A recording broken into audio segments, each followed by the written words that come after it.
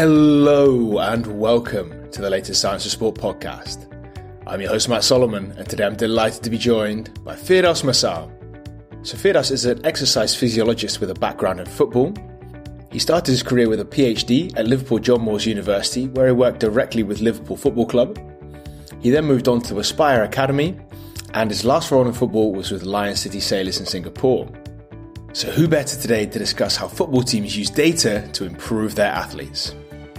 So without further ado, it's time to welcome Firdaus onto the show. So Firdaus, welcome to the Science for Sport podcast. It's a pleasure to have you here. Thank you. Thank you, Matt, for having me. Thank you very much for joining us. Can you give us a quick introduction as to who you are and what you've been up to until now? So my name is Firdaus Masar. I'm Malaysian. I spent around 7 years in the UK doing my postgraduate study in masters, and also still pursuing my PhD at Liverpool John Moores University. Also, when my time at UK, I spent my time also giving the sports science support for the team in the league, the championship league, and also the Premier League. And after that, I spent 2 years at Aspire Academy in Doha as a football physiologist. And my last role in football is with Lion City Sailors Football Club in Singapore for the past 15 months. That's a short chat about me. Perfect. So in terms of physiology, obviously that's quite a broad topic, right? So when you're employed as a physiologist in a football team, what does your role involve? So football physiologist is the role for someone who is going to take the responsibility of measuring the athlete performance through the tests where we choose or design the tests. And also we monitor the training load. We collect the numbers, the data about the player readiness, tracking athlete performance throughout the season from the equipment that you have on your training ground.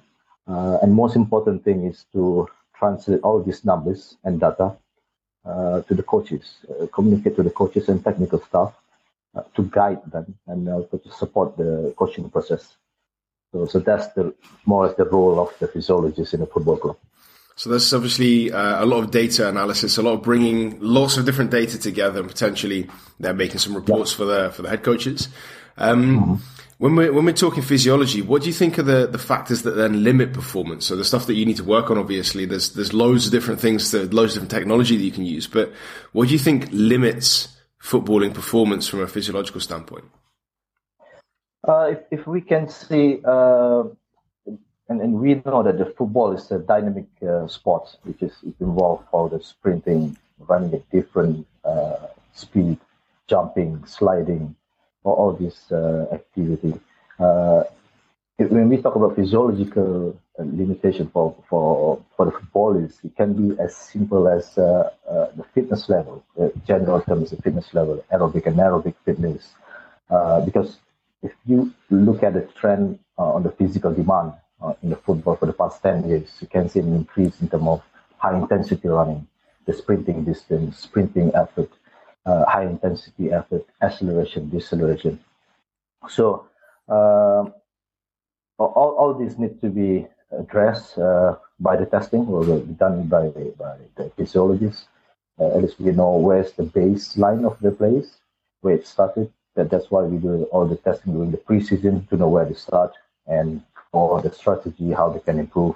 And also another physiological limitation for the footballers, I can say about when we're competing in different part of the world with a different climate or weather condition, that's another limitation. Quite a few teams from Europe traveling to Southeast Asia during this season, preseason, in which they need to adapt with the humidity, the temperature, in which here we only have summer. We don't have 4 seasons.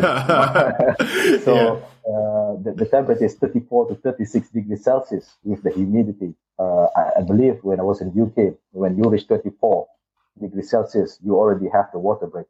Here, they play 34 degrees Celsius, no water break. They play 90 minutes, 45. So that's another thing that we need to draw a strategy in terms of the adaptation and how the players can adapt physiologically.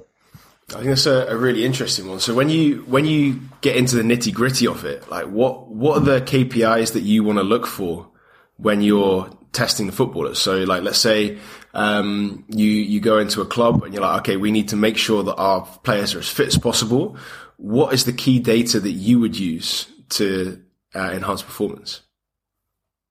It can be, if we talk about the data that we look at, we focused on, it can be the data that we collect the pre-training, during training, and also the post-training, right, to get the whole picture of the player performance.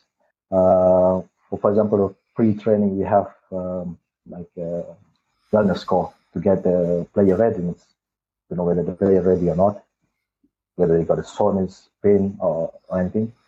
And during the training, we have the GPS monitoring system. I think most of the football club use this GPS data at the moment, although there's some argument in terms of GPS, we're limiting the capability of the coach to push the players to the limit or not. People say like GPS data will be overprotective about the players. So, but for me, it's all about the strategy, how you use the GPS data. And at the moment now, I think most of the GPS providers, they have the live monitoring on which you can get everything before your eyes. You don't have to wait until 2 hours after the training to get all the data, and also post training is as simple as session RP to get the feedback from the players about the training intensity, and also we not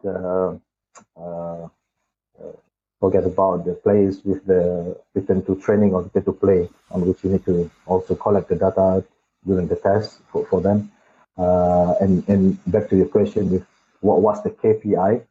The KPI for the football, professional football players need to be individualized. They need to be, if we talk about the threshold term, it's a relative threshold for everyone.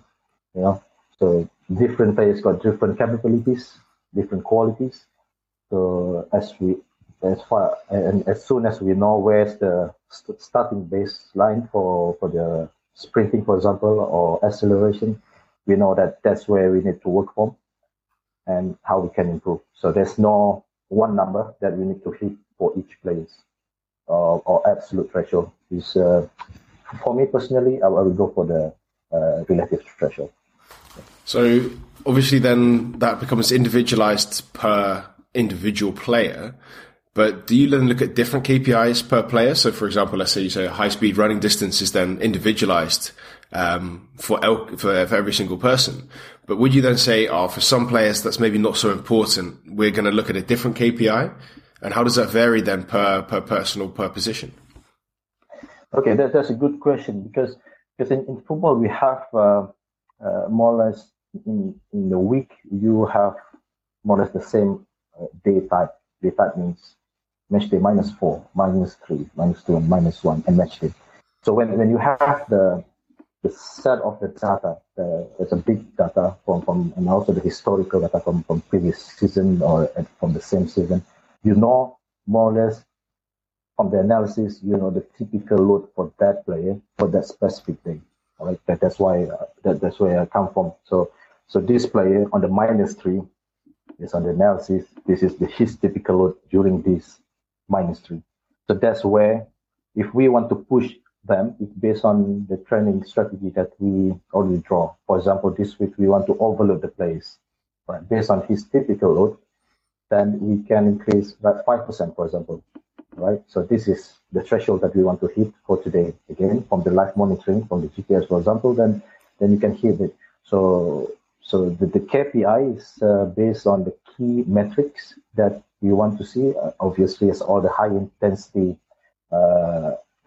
activity, high intensity running, number of sprint, distance sprint, and also the volume. Okay, the volume is in terms of the total distance, on which now total distance is not the main indicator for the performance.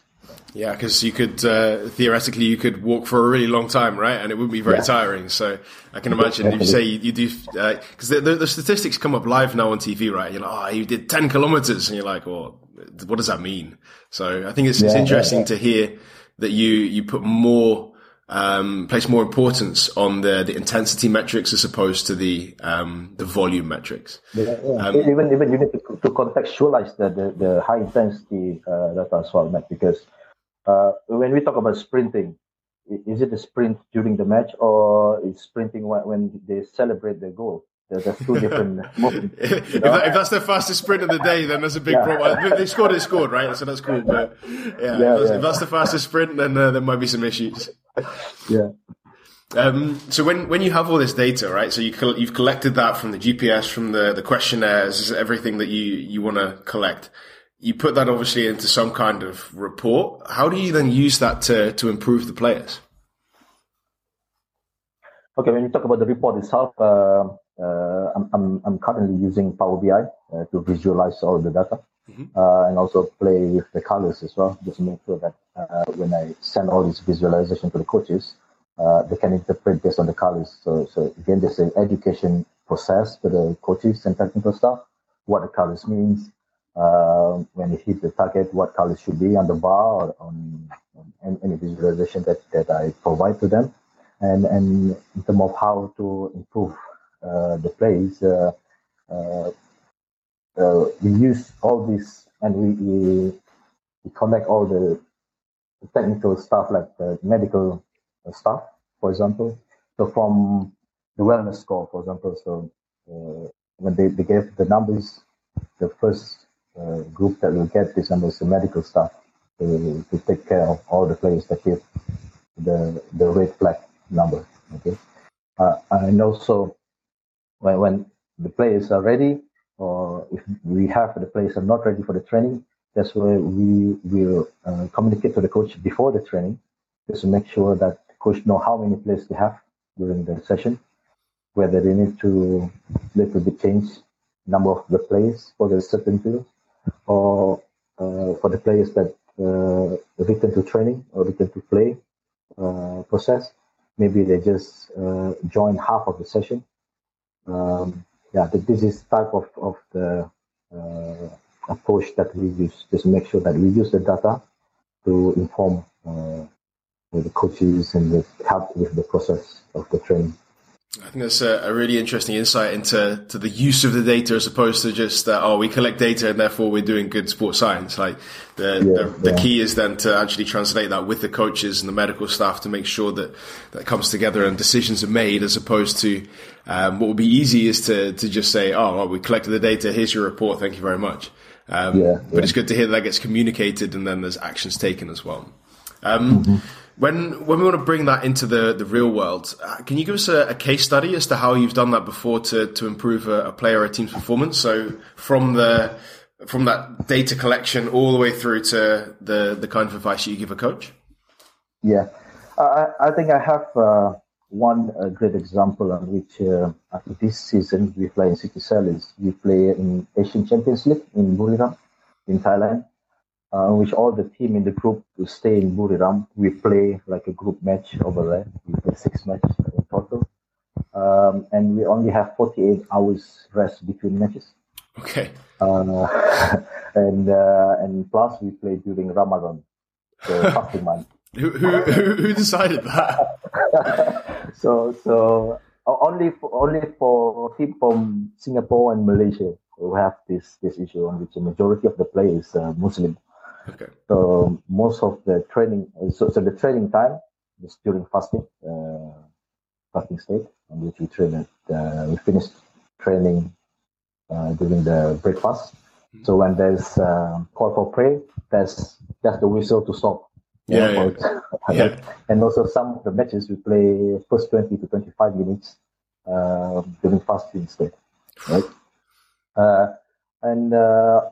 Using the historical physical data from the GPS, the mesh data, the training data, like I mentioned earlier. So you know where's the typical load of the players during the training. Plus now during that time, there's Ramadan month. fasting month, we have to plus the fatigue monitoring in daily basis, right? To look at the neuromuscular fatigue of the players in the daily basis. And me with the head of performance, Mr. Mario, at that time, we told the recovery strategy, how we going to monitor the load, the training load, because we have some players that play the game, and obviously the play on the bench or if not in the list will train on the +1, match day +1. So what type of training that they have to do, what's the load, all of this needs to be designed based on the data. So the data-driven culture in the club was there, but it takes time, to be honest. It takes like 3 to 4 months when I arrived to make sure that everyone get a buy-in from the coach and also the players about the data, you know. I think that's the great case study, because during this competition, we have a very good campaign on which we did Korean side, we did Chinese side, and we almost qualified for the next round on that time. But for the small club from Singapore to be able to beat the big club from Korea, I think that's a good campaign for us. Absolutely excellent, mate. That's really interesting. And before you leave, I want to ask a difficult question, but like a fun question as well. So if you had all of the money in the world, like unlimited funding, what kind of equipment would you buy as a sport physiologist? So you can buy anything you want in the world, and you have all of the people in the world to man those stations as such. What are you going to buy, and how is that going to improve your players? Oh, that's quite a tricky question, man. Yeah, that was the goal as well, right? Yes. Again, this is because I'm in football. The key is the time to do all this testing or to monitor. This time is the key. So for me, if I have time to test my player regularly, the equipment that I think is useful for me is like a gas analysis for the VO2max, DEXA scan, which for anthropometry. And if I have all the people, like you said, all the manpower, I would like to do the lactate threshold test, and do all the monitoring device, like now it's a popular one, like a Noteboard, the POS platform, because all this equipment will allow us to monitor the player progression, the player performance, the fatigue, and can help in terms of improving the performance of the individual and also the team level. You know? But again, it's about the time. If you have time in the first team environment football, that's a tricky part, because of course you have the game today. Tomorrow is +1. The player that plays go for the recovery. The players that didn't play go for the training. Then you have the off day, for example, on +2. Then if you want to do the testing on the -3. It's impossible, because the coach will not allow that. So like I said again, the time is the key. Yeah, absolutely excellent, mate. So Firdaus, massive thanks for your time and effort today. It's been a pleasure talking. Where can people find out some more about you? Where can they find you on social media, for example? You can find me on Twitter, Firdaus Masa, just my name, and also on my Instagram, Firdaus Masa. Perfect. Thank you very much, buddy. It's been a pleasure talking, and I look forward to speaking again soon. Thank you, Matt. Thank you. Cheers, mate. Bye. And that's it once again. A massive thanks to Firdaus for all of his hard work on today's podcast. I really appreciate it, and I'm sure you do at home too. Before you leave, I want to point you in the direction of the Science of Sport Coach Academy. Now, Coach Academy is an overgrowing library of online sports science courses which are broken down into bite-sized chunks. That means you can fit them in and around your busy coaching schedule. On top of that, every time you complete a course, you'll also receive a certificate of completion to prove your ongoing education. So if you're interested in finding out more great sports science information, you can get yourself completely for free for the next 7 days into the Science of Sport Coach Academy using the link in the show notes. So hit that link in just a few seconds' time. And if you have enjoyed today's podcast, it'd be fantastic if you could recommend us to a coach, a colleague, an athlete, or a friend. That means that we can keep bringing the best possible guests and the best possible content. And that's it. Once again, a massive thanks from me. I'm Matt Solomon for Science of Sport, and I'll speak to you next week.